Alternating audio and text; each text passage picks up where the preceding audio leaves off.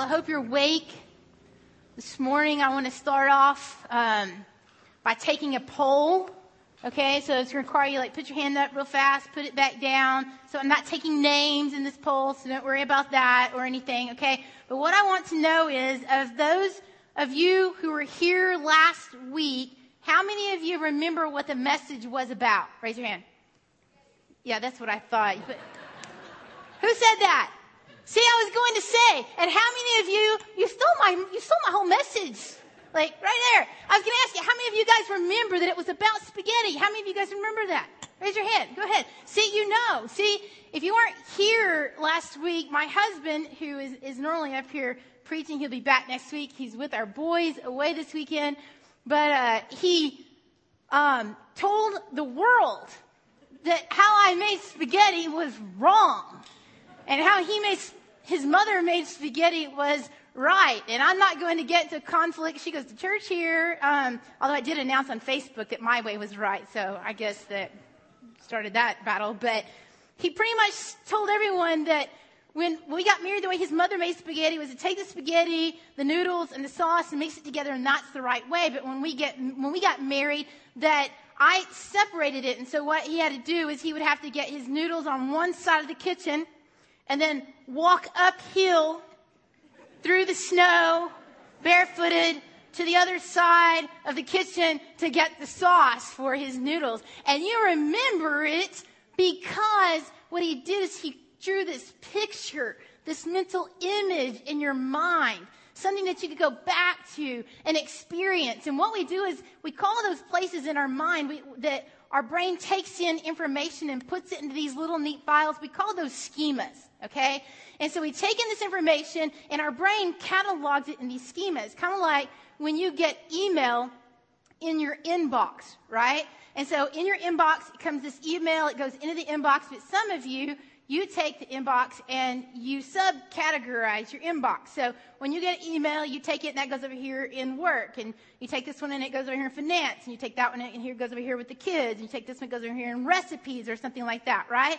And some of you right now are going, you can do that? I didn't know you could do that. And your husband's nudging you, go, see, that's why your inbox is a mess. And you can't find anything in it. It's just like this running log of information. And you don't know where any of it is, right? Well, that's how your brain functions. Your brain takes information and it puts it in these schemas, in these files. Okay? So like a 2-year-old growing up, you were this way. You have a child. Your child is this way too. Your child has a schema. You're driving down the road, your child's sitting in the back seat and looks out the window and sees this animal that has 4 legs and a tail and a head, and your child says, dog. And you look out the window through the pasture with the hay and the barbed wire, and you see the brown and white animal, and you say, no, it's a cow. And your 2-year-old says, no, dog. Because they only have one schema for things right now. And your child will only have a schema until it encounters at the petting zoo a cow. Or you go cow tipping on Labor Day weekend or something like that. Or they have toys that they're punching buttons and they hear the sound the cow makes. Or books that they read and they see, oh, this is a cow. And then they create a new schema for new information. Okay? Now, think about it this way. Whenever you create a schema, what happens is you take that information and it logs it and you begin to see your world in what we call a world view. And the way you see your world determines how you behave in your world. All right? So think about it like this. If you grew up loving peanuts, they're salty, they're tasty, you snack on them, they're even better chocolate covered, right? Or you get them mixed in the bag with crackers and stuff. You don't want the crackers. You're picking out the nuts in the bag. And anything's good with peanut butter on it. And you love peanut butter. It makes you salivate and you crave it. And you go to the store and you buy it. But then you get married and you have a child. And that child eats a peanut one day. And that child has a reaction to that peanut. And you have to rush that child to the emergency room. You now have a new thought about peanuts. It creates panic. It creates worry. And what you think now about that peanut determines now a new behavior. You're now panicked. You now go through the supermarket, and instead of taking the peanuts and the chocolate-covered peanuts off the shelves and putting them in your cart, you're now like grabbing boxes and things, and you're flipping them over to see if it contains peanuts or if it was made in a factory where other things that have peanuts are. And it creates a behavior that you're calling the school to make sure that your child is not sitting next to someone who has a peanut butter and jelly sandwich at lunch, right? You have a new world view that has determined a new behavior. What I want to do today, if you notice in your bulletin, there's no blanks to fill in because we're drawing pictures today. All right? It's Labor Day, so who wants to work? We're drawing pictures today. And so what I want to do is I want to take some words that we throw around here at Grace Point Church, some phrases that you've heard at other places, okay? And I want to take them because I'm afraid that some of these words that we may have put into the wrong inbox. And we have a wrong worldview about it, which is determining an incorrect behavior on the flip side. One of those that I want to talk about is this, is that we think that missions is a volunteer trip that you go on, okay? And so in our mind, what we think is we go to the back after the church talks about going on this mission trip, and we check our name in the box that we want to go. And then what we do is we get on this plane, and it's terrible, but we get on this plane, all right, and we fly across to this big world over here, and we go on a mission trip, and that's missions. And so missions becomes something that if it fits into my schedule, then I'll do it. Missions becomes one of those things that if I have enough vacation at the end of the year, then I'll go do missions. If I can afford it, then I'll go do missions. But I want to tell you this, missions is not this 2-week volunteer trip that we think of, okay? I want you to think of it like this. This little dot right here is, you know when you pull up Google Maps or MapQuest, right? And you're plugging in an address, somewhere you're going to go, and it says that you are here. This is you. This is how I want you to think about missions. Look around. It's happening. You are here. You are sent right now. God sent you. As He sent the Son and the Son sent you, you are on missions right now. It's not a 2-week thing that happens when you go across the world. It's not a trip. We're tripping on missions every day. That's how it should be. I want you to take your Bible. I want you to look in Acts. And we're going to look at some scriptures here in the book of Acts, chapter 17. And I want you to think of it this way, okay? Let's just make it really simple. God created the world for His glory. When sin happened, we fell short of His glory. And so God sent His Son, Jesus Christ, into the world to bring Him glory. And someday, when the world ends, we will sit around the throne of God with people from every tongue and tribe and nation. And what will we be doing? But we will be singing glory to God. God is passionate about His glory. He's passionate about people knowing His glory. He's passionate about sending you to declare His glory. God is on a mission, and you're the agent. So let's look in Acts chapter 17, and let's read these verses. What's happening here is Paul is in a city called Athens.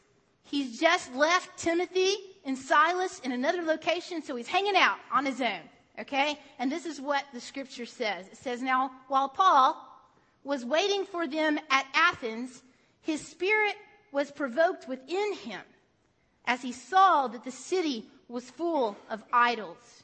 And so he reasoned in the synagogue with the Jews and the devout persons and in the marketplace every day with those who happened to be there. Listen, missions is this. Missions is what you do while you do what it is that you do.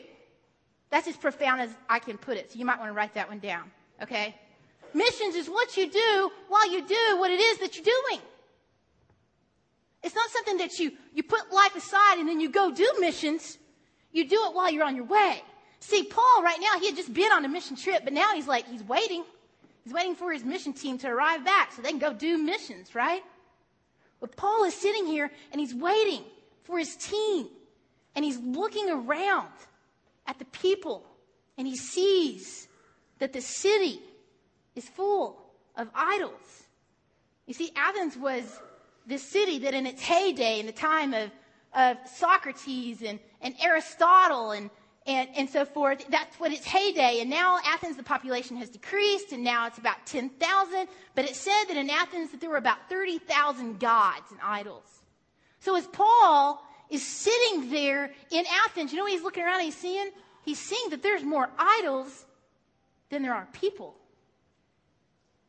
And it says that his heart broke, that it was disturbed, that his spirit was provoked within him. You know what he did? He went in and he began to sit down in the synagogue where people were hanging out, and he talked with them. And then he went into the marketplace, it said, every day talking with whoever would happen to be there in the city. You know what he was doing? He was doing missions on his way to do missions. He was living sent with intentionality because he had a mission to accomplish for God. Now, let me be clear about two things, okay? One, I'm not saying that we're not going on volunteer mission trips ever again. I mean, you know what? They're of the old. They don't really have purpose. They don't mean anything. That is not what I'm saying. Matter of fact, we have a team in Zambia right now, and you know what they're doing? They are being an extension of the missionaries that are there on the ground 24/7 all year long. They are helping them do and accomplish a job that it would take them much longer to do. That our team is there, and they're able to get it done much faster. We're going to be sending a team out in a couple of weeks to an unreached people group who do not have access, and nor do they know the name of Jesus Christ. We still will go and do. But what happens is this. We think of it as a volunteer thing. It's not a volunteer thing. Volunteer is this. Volunteer is what you do at that 5K race, that charity organization. And when the event's over, you're done. It's what you do when you go to your kid's school and you help out with the Christmas program, right? You volunteer, and when it's over, you're done. You don't volunteer to go on a mission trip. You might relocate who you are for 2 weeks to another location.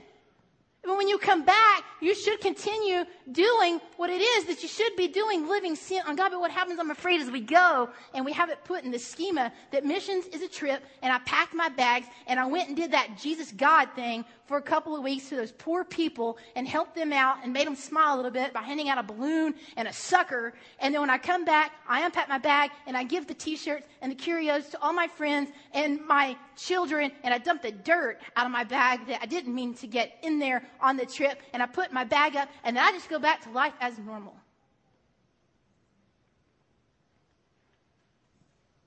And never in Scripture does it say that that's what life is about.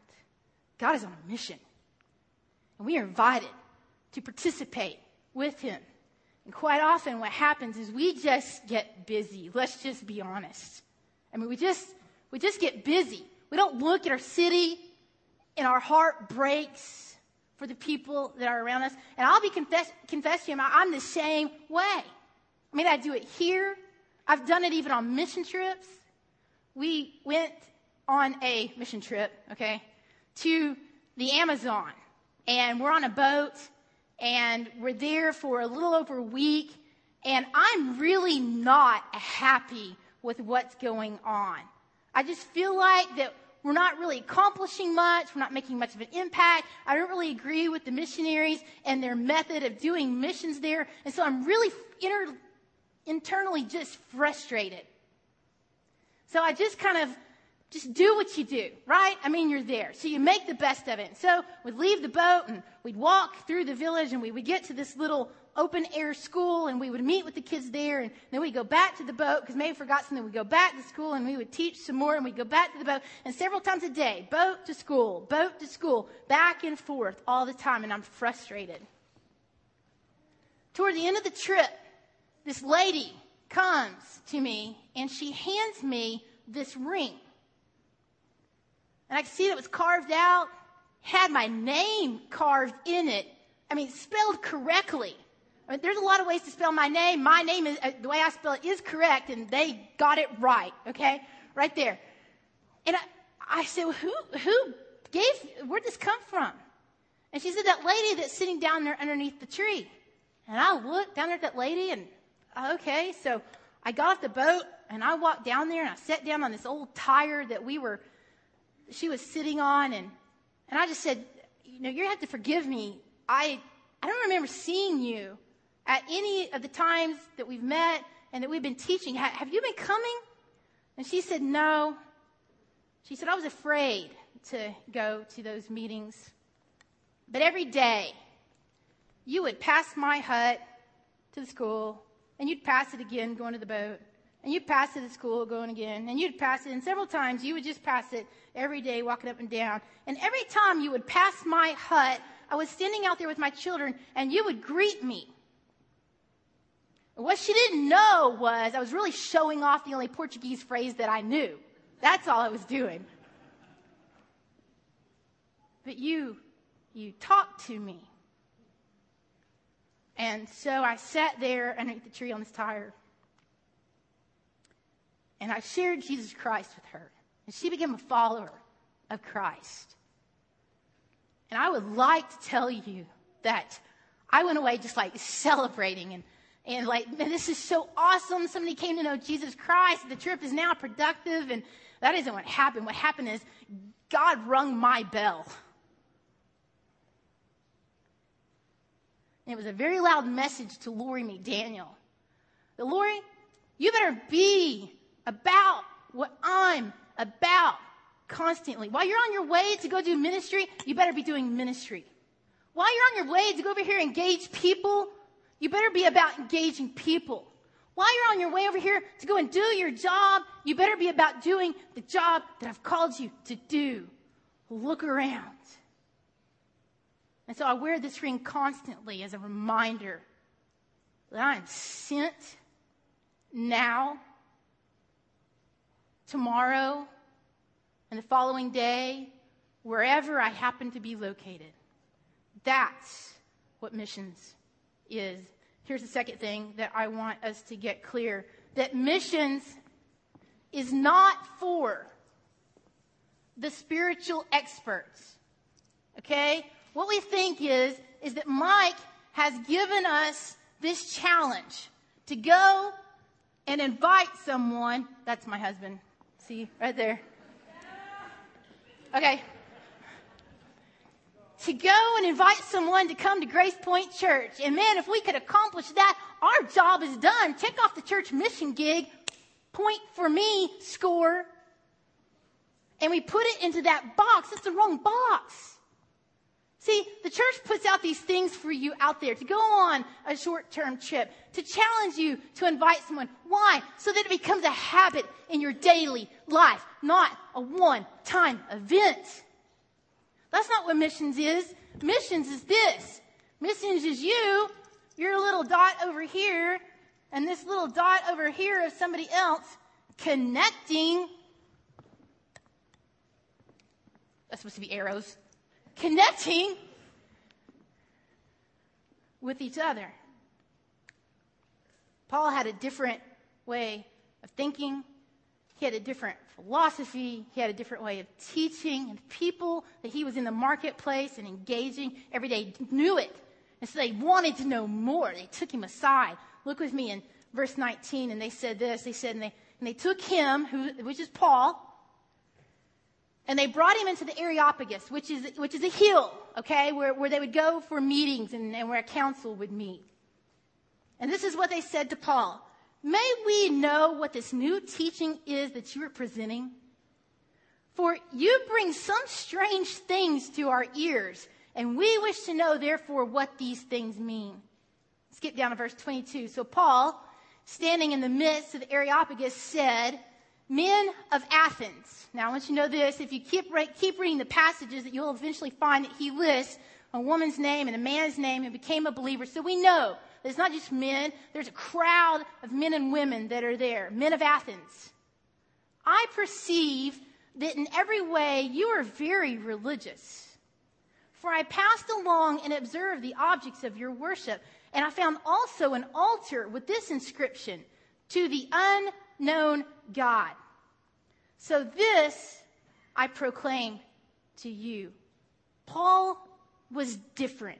He had embraced and engaged the people. They had questions they wanted to know. And he had an audience, and they set him down. They began to ask him so that he could now proclaim to them. But you know how he did it? I love, Paul is really smart, because what he does is he connected where they already were. We call that, in a big word, we call it contextualization. Okay? We contextualize any time that we teach the gospel, or we should. It's really easy when we think about it like this. In our preschool over here right now, we are contextualizing the gospel. That's why we don't have videos of Mike hooked up and we're playing them for the kids to watch, because they wouldn't understand it. So we contextualize the gospel so that they can understand it. And that's what Paul did. He said to them, hey, look, I perceive that you're very religious people. In fact, you've got all these gods. I mean, look around. But I was walking among your streets, and I saw this God who had this title on it that said, the unknown God. I mean, it's like he was there just in case you forgot one. Well, let me tell you about the one you forgot. And see, we can take this same concept, and you can do it with people around you. I want you to think about people that you're around. Think about the people that sit in the cubicles around you. Think about the people that you go to school with. Think about the people that you stand at the bus stop with. Think of the people you're at the gym with. And you begin to have a conversation with them, maybe because they initiate it, because they just realize, you know what, there's something a little bit different about you going on here. I want you to tell me what's happening. Why? What's so different about what you're teaching? Or maybe you're having a conversation with them, and you can take it just by asking questions up to the next level. And you can do what Paul did. And you can say, hey, I perceive, or you might not use that word. You might say something more like, hey, I'm aware. Or listen, I totally get where you're at. I so see that you and your spouse are trying to work things out. I know you're wanting to have a good marriage. I can see that in you. But you're frustrated because you haven't figured out this love thing or the forgiveness thing, and you just don't know how. You know what? Let me tell you how I found love and forgiveness that's real. Or maybe you're having a conversation with somebody in business or something, and you see, you know, I perceive, I'm aware. I mean, I'm totally tracking with you, dude. I mean, you're smart. I mean, you get the investment things. You're constantly making quick decisions. You know how this works, but I just sense there's something in you that it's just never enough. It's just, you get it, and then there's still not peace. There's still not the joy. I so get that. In fact, I've lived that. Let me tell you where I've found joy and peace and love. But in your doing that, do something, just do me a personal favor, okay? Let's get over the Christianity culture Christianity thing. Let's get over that we present ourselves as something that is just can never be attained to. Christianity isn't some fantasy thing. I mean, let's be real. It's tough living your faith out, right? So let's just be real about it, because they don't want some spiritual expert. You know who they want? They want real people with real struggles and real problems who are really trying to figure out how to live this life, who know how to find a real hope and a real peace, and who follow a real God. You are the connection with them. I had managed to make some friends with some Hindu people, and we were playing tennis week by week and had struck up some conversation. I mean, we just lived life. We went sledding together. They had me in their home. We ate all kinds of curry and samosas and all kinds of things, and I had them into my home. And one day we're out on the tennis courts, and they're telling me a story about one of their friends who had a miscarriage, and they were deeply disturbed. And I heard this whisper, like the God whisper in your heart, saying, Lori, you need to see if you could ask if you could pray for them. And like some of us do, or maybe it's just me, I kind of had an argument with God in my head, went something like this, no. And I start going through these thoughts. Are you crazy? I mean, they're going to think I'm crazy. They're going to think I'm weird. I may offend them. I may scare them off. They may not be my friend anymore. What if we have 10 seconds, but they don't show back up again? And so I took that faith of leap. And you're thinking, no, you said that wrong, right? No, I didn't. There's a leap. There's a faith to be had in that leap. And so I jumped. I leapt or fell or plummeted. I was going over the edge, okay? Because I said, hey, would it be all right if I pray for you and for her? And all of them said, oh, yes, would you? And so we gathered together out on this tennis court. In 30 seconds, 45 seconds maybe max, I prayed for this person. And I made sure I prayed in Jesus' name. And we're done. It was over. Went home. They went home. We kept playing tennis, kept doing our thing. Never really came back up again. Months went by. Several of them moved away. And I'm having a Facebook chat with one of them who had moved. And she said, just out of the blue, Lori, do you remember that day on the tennis court that you prayed? I said, yes, I remember. She said, when I pray, it's not like that. When you prayed, there was a power there that I couldn't explain. I'm thinking, me either. You leap. You move forward. Because it's not about your glory, it's about God's. Right? And you're the messenger, and you're the sent, and you are perhaps the only connection between them and anything related to God. I'd like to tell you that she's a Jesus follower. She's not. She didn't become a Jesus follower, but do you think that she met God in a different way that day? Yes, you win some, you may lose some. Leap. The last thing that I want for us to dispel and to dissolve in this whole concept about missions is that missions, we think, is complicated.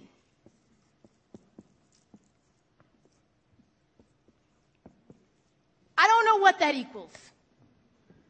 But that's how we think about missions. It's so difficult. I don't really know how to do it. I don't know where to begin. No, it isn't. Okay? It's you and them plus God.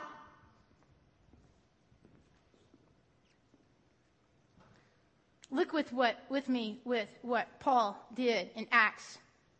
Verse 24. It's so simple. All I do is tell a story. Look how easy these words are. He said this. He said, the God who made the world and everything in it, being Lord of heaven and earth, he does not live in temples made by men, nor is he served by human hands as though he needed anything, since he himself gives to all mankind life and breath and everything. And he made from one man every nation of mankind to live on the face of the earth, having determined allotted periods and the boundaries of their dwellings, that they should seek God and perhaps feel their way toward him and find him. Yet he is actually not far from each one of us. For in him we live and we move and we have our being. Do you hear the simplicity of the story that he told? It wasn't complicated. Now, what I want to do, before we look at it a little bit further, I want to draw out a couple of verses here. I want to point something out to you. I want you to look at verse 26 and 27, okay? In these verses, it says, and he made from one man every nation of mankind to live on the face of the earth, and he determined allotted periods and the boundaries from their dwellings. All right, now I want to bring up a world map here. I want you to look at that circle there. There are more people that live inside that circle, inside that circle than outside it on the earth. Now digest that for a second.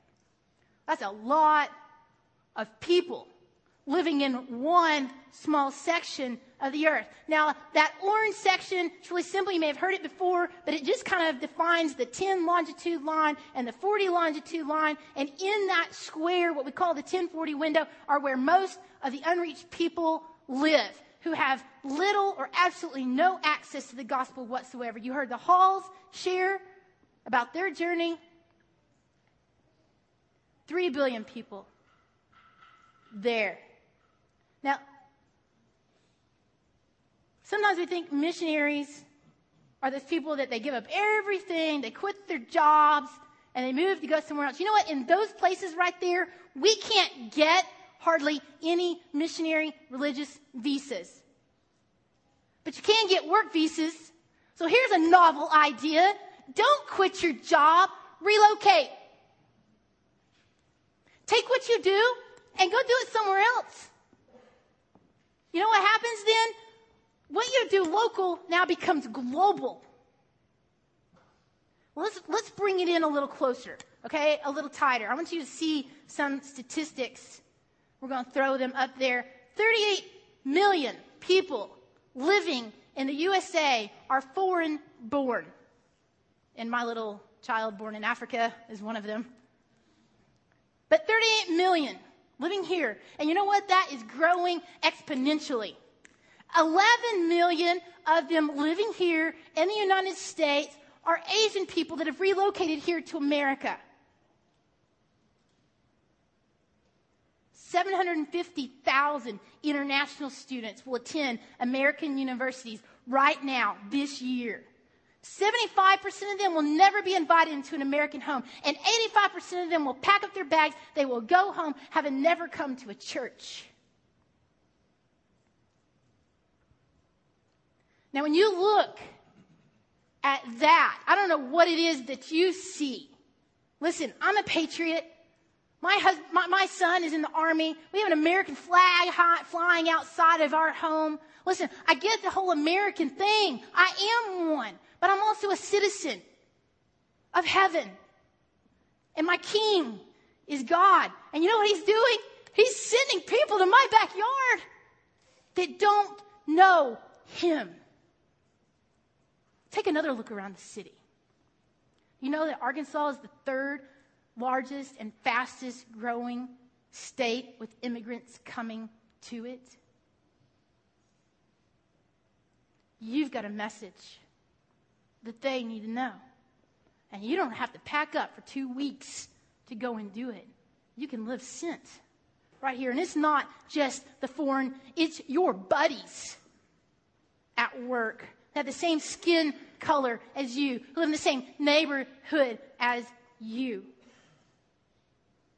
Global is now local. You know, I was speaking to a couple of friends of mine in the past 2 months, and we were talking. One of them said, you know, there's a lady who comes to my bus stop. She's not from America. And I said, well, do you ever talk to her? And she said, no, I don't ever talk to her. I don't know what to say. I emailed somebody else last week, said, hey, I'm really praying about engaging this people group. You want to pray about it with me? She said, you know what? I've got someone from that people group living across my street. But I don't ever go over there and talk to them because I'm afraid I might offend them. I think that we err on the side of safety a lot more than we jump into danger of offending.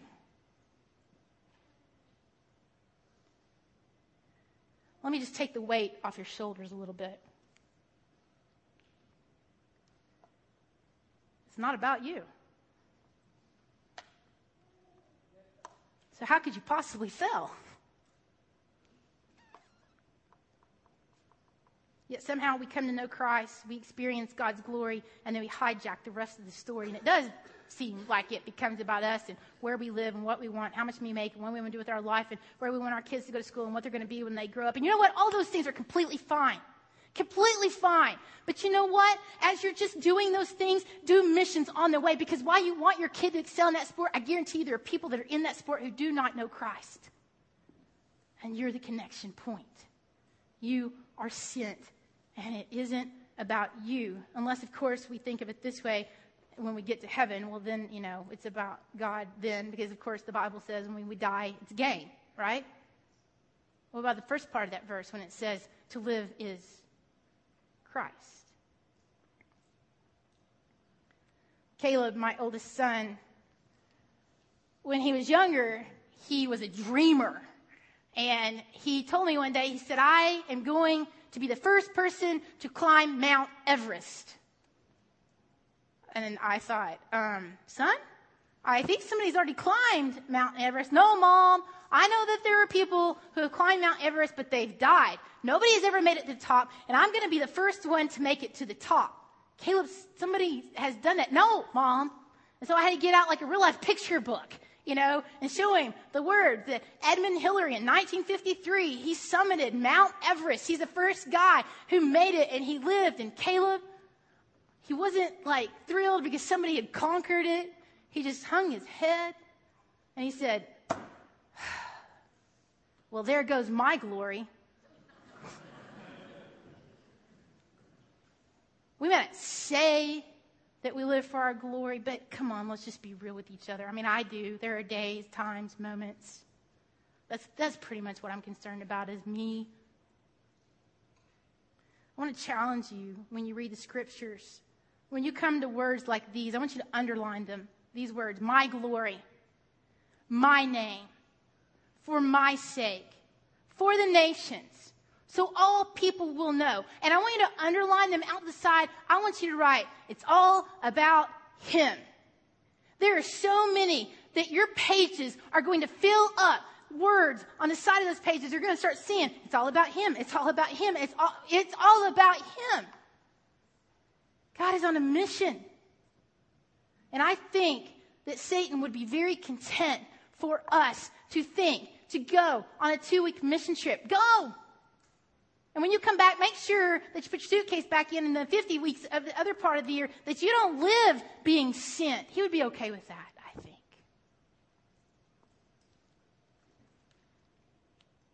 Piper has a quote. I know Mike has used it before. I love it. Think of it in the context of this. That when the world ends and we're worshiping before God, where it says in Revelations that there will be people from every tribe, tongue, people, and nation worshiping him. Think of it in this context.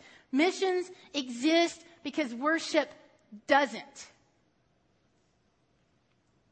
When this age is over and the countless millions fall before the throne, millions will be no more, but worship will abide forever. Worship is the goal of missions. It's the goal of missions because we simply aim to bring the nations into the white-hot enjoyment of God's glory. And I know what some of you are thinking right now. You're thinking this. You're thinking, Lori, you make it sound so easy, but it's not easy. I'm small and inadequate. And I would tell you this. God would agree with you on that assessment. He's quite well aware that you are small.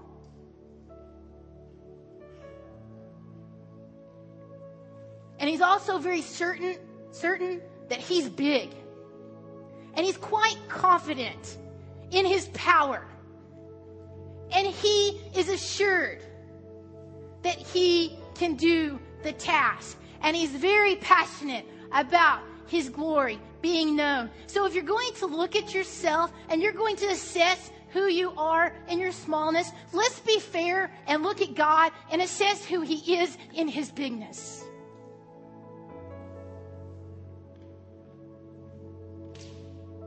And let's keep, when we hear words like mission trip and volunteer and go and tell, that we keep it in the right schema. We keep it in the right worldview. Because if we keep it in the right place, we will behave accordingly.